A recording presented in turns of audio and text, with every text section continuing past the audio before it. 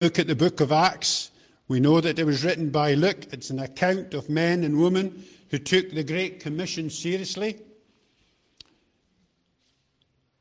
There's a Greek word that's called prakitis. Now, you Greek scholars, pardon me for not saying that right, didn't do Greek. But it's a common Greek term to summarize the accomplishments or acts of outstanding men. Now, Luke, whilst he mentions the disciples, the apostles, collectively at several points, really records for us the acts of Peter and Paul, and of course, Stephen is in amongst the first chapters as well. And I think you will agree that these two men were certainly outstanding men, and they certainly didn't have wasted lives. Turn me, if you would please, to Acts chapter 4. I'm going to read verses 1 to 22.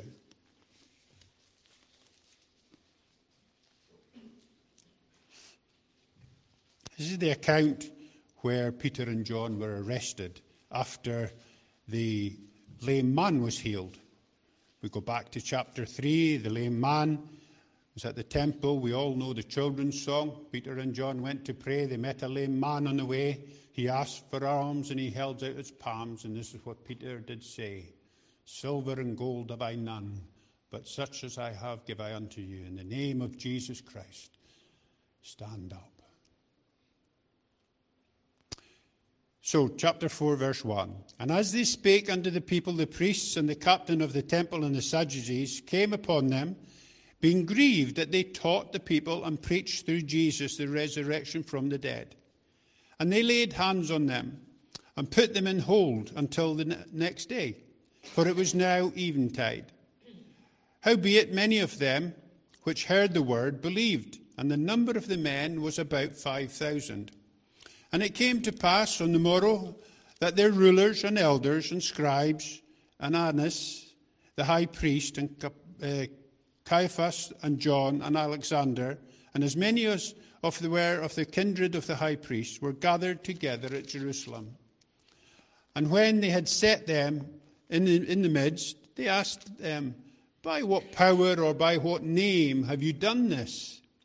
Then Peter, filled with the Holy Ghost, said unto them, Ye rulers of the people and elders of Israel, if we this day be examined of the good deed done to the important man, by what means he is made whole, be it known unto you all, and to the people of Israel, that by the name of Jesus Christ of Nazareth, whom ye crucified, whom God raised from the dead, even by him doth this man stand here before you whole.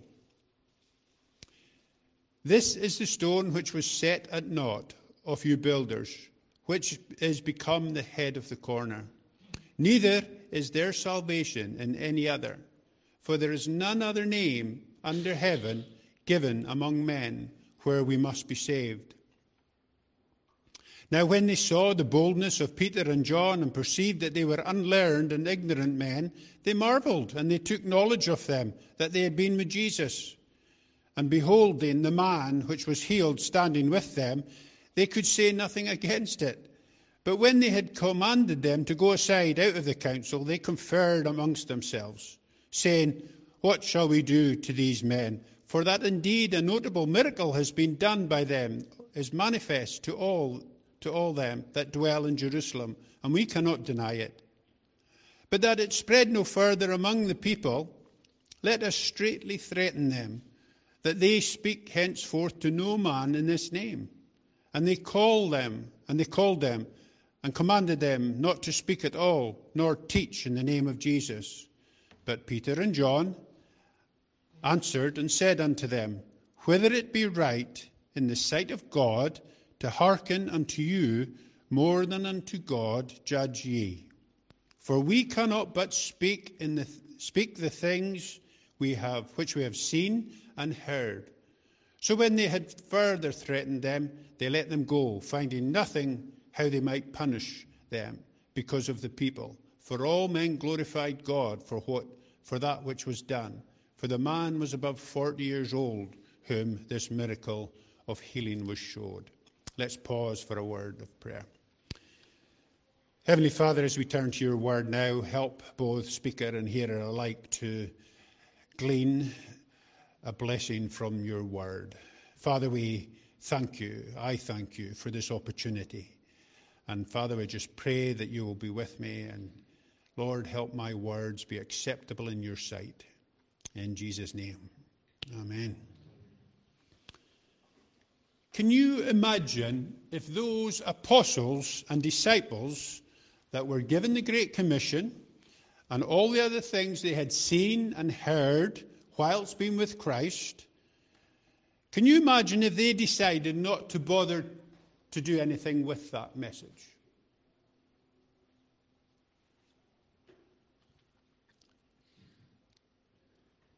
Can you imagine if they just said, well, that was very nice, he's dead now and that's it? There would be no churches founded in Jerusalem in AD 30 or at Antioch in Syria in the early 40s. There'd be no churches at Philippi, Thessalonica, Berea, Corinth, or what about the church at Ephesus, Colossae, Laodicea between AD 53-57? Then also no church on the Isle of Crete between AD 62 and 67. From these early churches, the message eventually reached the rest of Europe and UK. What were the things that Peter and John heard and saw that they couldn't but speak about? What was in the message to the early church that made many souls turn to Jesus? In Acts, Luke records for us 14 messages, 5 by Peter, 1 by Stephen, and 8 by Paul. And what was in these messages? What was in these sermons, these speeches, maybe apart from 2 of them, that turned the world upside down and proved that our early church fathers certainly didn't have any wasted lives? Let me suggest 4 things that were in these passages. And I encourage you to go home and to read these. I'll mention them very quickly in a minute. So here's the 4 things that were in these passages. The death of Jesus, an offer of righteousness. The resurrection of Jesus and its implications. The promise, the offer of the gift of the Holy Spirit, and the promise of his second coming of Jesus and warning of the day of the Lord and judgment. So they're the 4 elements. They're the 4 fundamental things that were in these messages. Where do you find them? Well, you find them in Acts 2, Acts 3, Acts 4, Acts 10, Acts 13, Acts 17. That's just but a few. If you go through Acts and look at these 14 messages and sermons, you will find an offer of the Holy Spirit. You will find a mention of the great day of the Lord. You will find salvation offered. You will find it talks about death. You will find it talks about resurrection. You will find it talks again of Christ's death, burial, and resurrection, forgiveness of sin, and judgment and resurrection.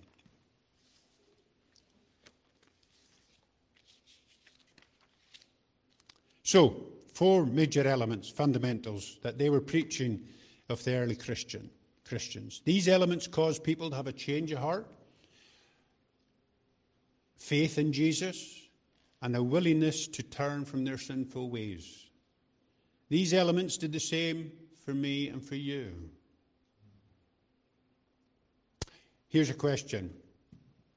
Are these then the fundamental things that we still use today in our witnessing?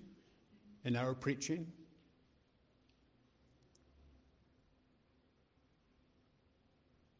You know, if we're not, then can I state that we're not preaching the gospel and we're almost in danger of having a wasted life? In the British Army, the troops get drummed into them the Army core values. William won't remember these because they weren't about when he served. Nor me. I'm not saying that William served in the, a long time ago, but these core values were not about when we served. And the core values, what we call sea drills. And I have a great pleasure of sitting in the Padres' lessons while the troops get taught about these sea drills. The mnemonic sea drill, CDRILS, stands for courage, discipline, respect for others, integrity, and selfless commitment. I had a great privilege before coming up. Padre asked me to take the Thursday evening Padres church service for new suppers. These are the engineers. Don't ask me why they're called suppers. I have no idea. But they're trainees, and they have to go to at least one Padres church service. And I had the privilege of speaking to them. And I used selfless commitment. And of course, who was the greatest person on that ever lived in this earth? But Christ, who showed selfless commitment. So I had a great privilege of doing that. When you talk to soldiers that I speak to, some get injured and they have to go into rehabilitation. They feel as if they've wasted their time. They feel unhappy. They feel, that I'm going to be here longer than I wanted to be. And as I sit there, I see so many parallels in military life to the Christian life, to the Christian church and Christians today. So without sounding, because I couldn't anyway, it's only little people that sound like sergeant majors. Let me encourage you, without sounding like a sergeant major, let me encourage you and remind you of these things that we've got of the fundamentals in our Christian faith.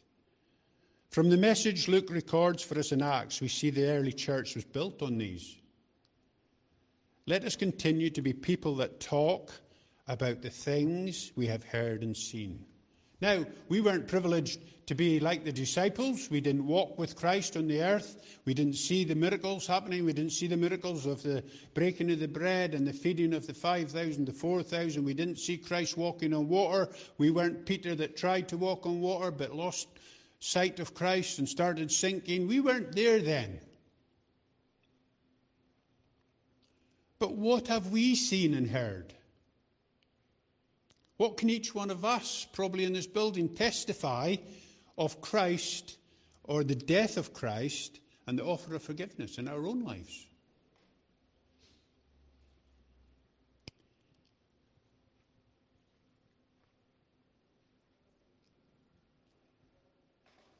So when you think about, or how often do you think about the death of Christ?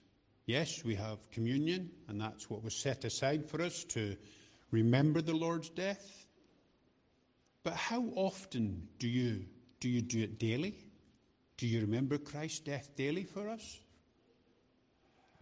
I was listening to a young trainee pastor, I guess he is, a guy called Felix, who's up at the Keswick Convention. I was listening to his message.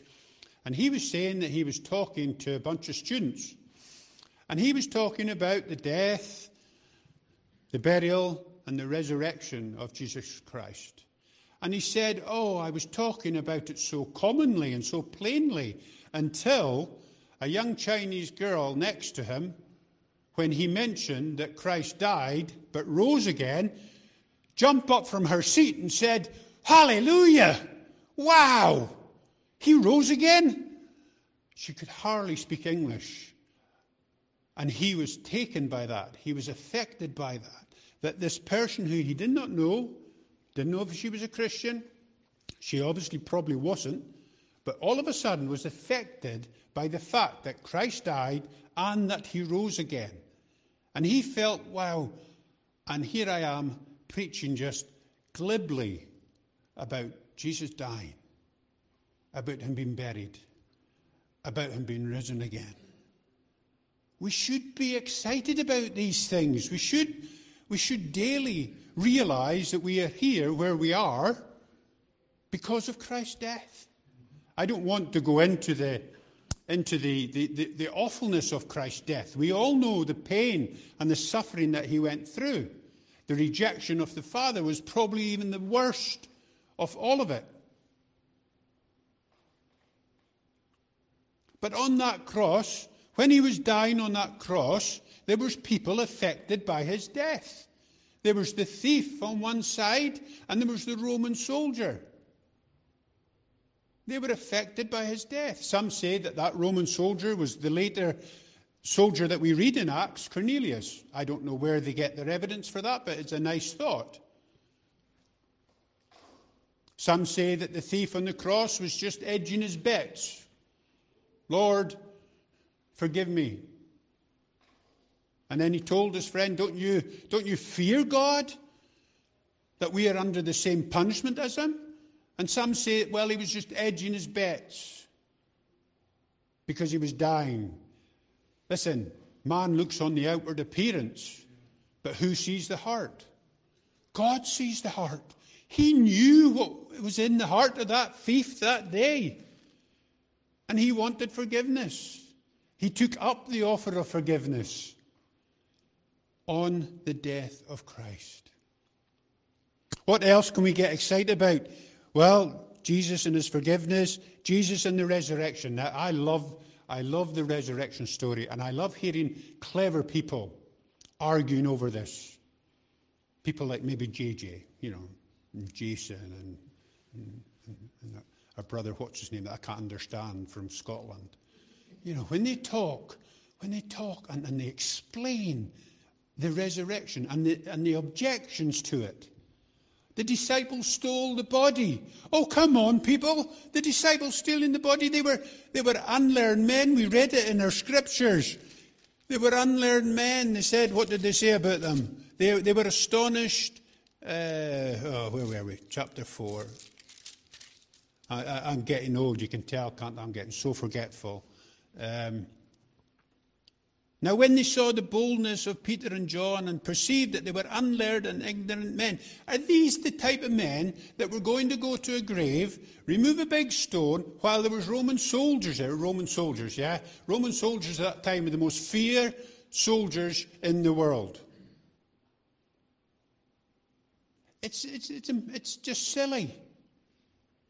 And the bit I like about the resurrection is that the stone wasn't rolled away to let Christ out. It was to let Peter and John in. And when they went in, up until that point, they didn't know. They didn't know. They didn't perceive that what Christ had foretold them about him resurrecting on the third day. Until that point, that's just wonderful. It's marvelous.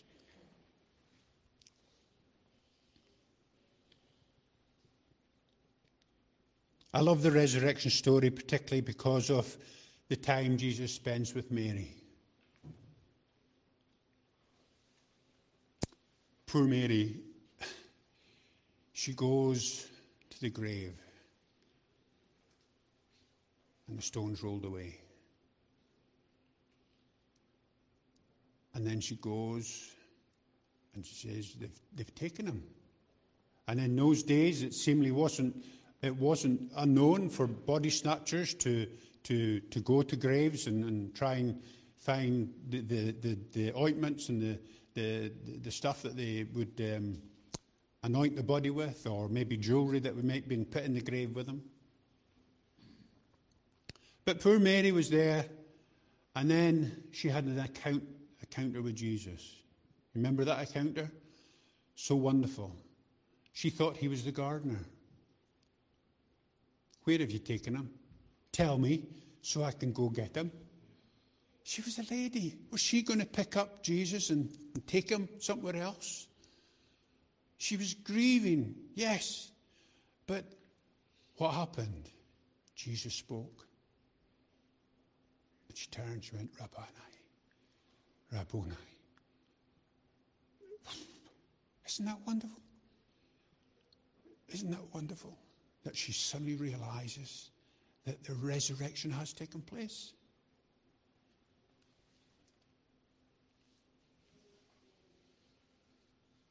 The help of the Holy Spirit This is something else that we can get excited about. Now, don't worry. I'm not going to go all Pentecostal on you, okay? And if I do, I'm sure there'll be men that will throw me off the pulpit, and he'll probably come up and he'll speak from his cornflake box that he told me he was going to do anyway. If I had failed to come, this is your elder, this is your deacon, folks, okay? His head bowed in shame now. When I phoned him, I said, "Are you still expecting me?" He says, "Yes, you better be coming, otherwise I'll be speaking from the back of a cornflake box." So that's where your elder gets his messages from, folks, from the back of a cornflakes box, okay? Not from the Word of God, from the back of a cornflake box. I've shamed him now. Named him, shamed him. Okay. So the help of the Holy Spirit. There's been times, folks, when I've walked into an army camp and there's been a tension. The Grand Guards are the best ones for that. The Grenadier Guards, the ones that march along to do. You know that one's? Remember that one, William? Marching to that great song? And they almost seem aloof. And I walked into the stores, and there's lots of Commonwealth soldiers within the Grand Guards, and they tend to be the ones that will speak to you. Now, don't get me wrong, I know William said I didn't come in uniform, but there was a picture of me there in uniform. And the rank slide that we wear is quite confusing, because people think it's the rank of a WO2. Now, people call that rank sir. Now, I don't mind being called sir, okay? But I was never a sir when I served in the army, so it does get to me a little bit. So I often tell them, "No, I'm Jim, don't call me sir, please." But anyway, this gentleman jumped up and he goes, "Oh, sir, what can I do for you?" I says, "If you've got a cup of tea going, it'd be nice. Or, a cup of coffee, that would be nice." He goes, "Oh, yeah, I can get you a cup of tea." And we sit down with a cup of tea. And the atmosphere just changed from being sort of, not evil, but unwelcoming, to suddenly being very welcoming. And it was only because I said, "Oh, Holy Spirit, just help me here. Just help me here." And that's a great prayer to say. I wonder how many of you actually pray and ask the Holy Spirit to be renewed in you daily. Yes, we are given the Holy Spirit on conversion. He enters us in. We've got the Bible proof for that. And even in our reading, Peter was filled with the Holy Ghost, and he said to them, that's what probably made him bold. And I wonder how many of us actually daily say, "Lord, renew your spirit within me." It's one of the things that the early church fathers used to turn the world upside down. The help of the Holy Spirit. We Christians, we tend to shy away from the Holy Spirit thing. But it's a promise from Christ. If I go, I will send the Comforter. The Holy Spirit is that Comforter. He's come to comfort us. He's come to help us. He's come to direct us. If we end up suppressing that help, then can I suggest that our days won't go well? There has been days when I've gone in and there's been people there and I said, "Oh Lord, help me here, Holy Spirit, and make me, have a good..." And nothing's happened. It's a bit like when was it Paul was told or led by the Holy Spirit not to go somewhere? So the Holy Spirit will shut your mouth at times as well. And for some of us, that's probably a good thing. Some of us might just, I'll be sitting there saying, "Yes, you're going to be starting waffling in a minute, so it might be time to be quiet." And the Holy Spirit will help you do that. There's a time to speak. There's a time to stay silent. I'm getting very, very deaf now, and that doesn't help when I'm trying to listen to people like William. He's got such a strange accent. But listening is part of an army scripture's job. Most of us would say that we listen well. I was in a camp called Gibraltar Barracks. It's not in Gibraltar, unfortunately. It's actually in a place called Minley. And Minley, there is a Minley in Germany, so it's not in Germany either. It's actually down in where we live. And I was in Gibraltar Barracks. This is where these sappers are, the trainee engineers. And I was in a place called the Jackson Club. Now, the Jackson Club is a sort of leg of the ministry of Sazra. And it's where the troops can come in and have some downtime. Well, they can't at the moment because of the restrictions, but it's like a little bit of an oasis. And I was standing there in the Jackson Club, and I got speaking to a guy there, and he was one of the guys that was on rehab. And I said to him, "How's rehab going?" And he goes, "It's a slog, Jim. It's a hard race, Jim." Now, if I'd been quick enough, I could have turned that conversation into a gospel message. But I wasn't quick enough. It's a hard race. Where would you have taken him, folks, when he said that? Where would you have taken him in Scripture if he said that? Anyone? Yeah. And sometimes you're just not quick enough. Some Scripture readers are very quick in being able to turn a conversation into a gospel conversation. Okay, so it's another prayer request that I will sort of be able to do that in a quicker way. Okay, but that's the help of the Holy Spirit. And then the last one, the knowledge that the best is yet to come, the return of Jesus. Oh, how we look forward to the return of Jesus. The state of the world at the moment almost pleads, "Come, Lord Jesus." But you know, that's not the biggest blessing. The biggest blessing is that we will not face judgment for our sin. Have you noticed that? The promise of the second coming of Jesus and the warning of the day of the Lord and judgment. That's what the early church used. The warning of the day of the Lord. You know, when we preach, it's no point in preaching lovey-dovey, rosy daisies and sunflowers. We need to preach and warn people of the day of the Lord. Now, I'm going to admit something here. When you're an army scripture reader, you are a little bit restricted about jumping into an army camp and saying, "The day of the Lord is coming, repent and be saved."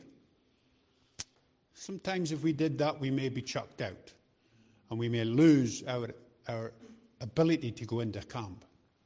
So how do we go about it? Well, we go about by befriending soldiers.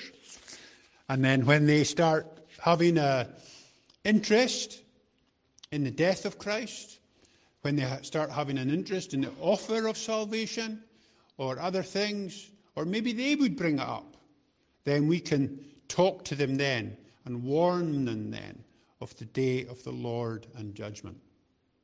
There's an army scripture reader called Dave Hossack's. Do pray for Dave at the moment. He's just lost his mum. And he's been running up and down from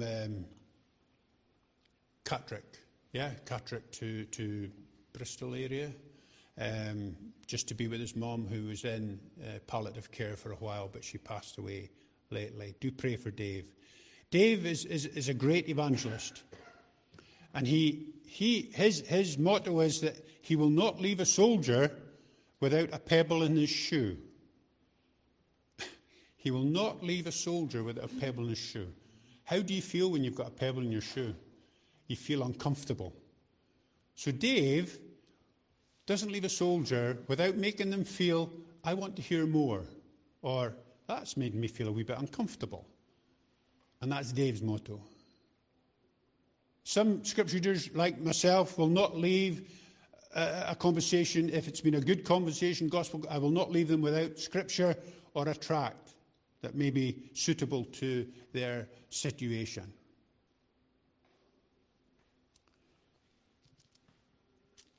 So just in finishing, let me remind you then, once again, what we have so much to be thankful for, the effects of Jesus and his forgiveness in our lives, the hope that Jesus' resurrection gives us, the daily help that the Holy Spirit gives us, and the knowledge that Jesus will come back for us, and that we will not stand in that awful day of judgment.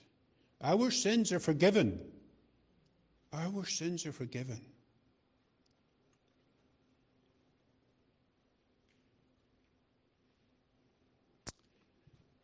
One more story, and then I promise I will close. This was a guy called, anyway, the Lord knows his name. He's a soldier from the Caribbean. And he was just about to weigh his Bergen. And I walked past. I was with two girls from headquarters, taking them out to show them the camp, and they could sit in the Padre's lesson. And this guy I'd met before, and I said good morning to him, and he says, "Oh, hi, Jim. I'm just weighing my Bergen." Of course, me being deaf, I thought he said, "I'm just weighing my burden." Well, that was a good one, and I was ready for it. And he got it. Full barrels. Burden. "Oh, have you got a burden, brother?" "Well, let me tell you about burdens and what the Bible says about burdens." Poor lad. He probably wondered where I came from. Anyway, folks, be blessed. And remember that certainly the best is yet to come. But while we are here, we have so much to be thankful for. The death of Christ, his resurrection, the help of the Holy Spirit, and the promise of his coming, and the fact that we will not stand in that awful day of judgment because we have Christ as our Saviour. Let us pray.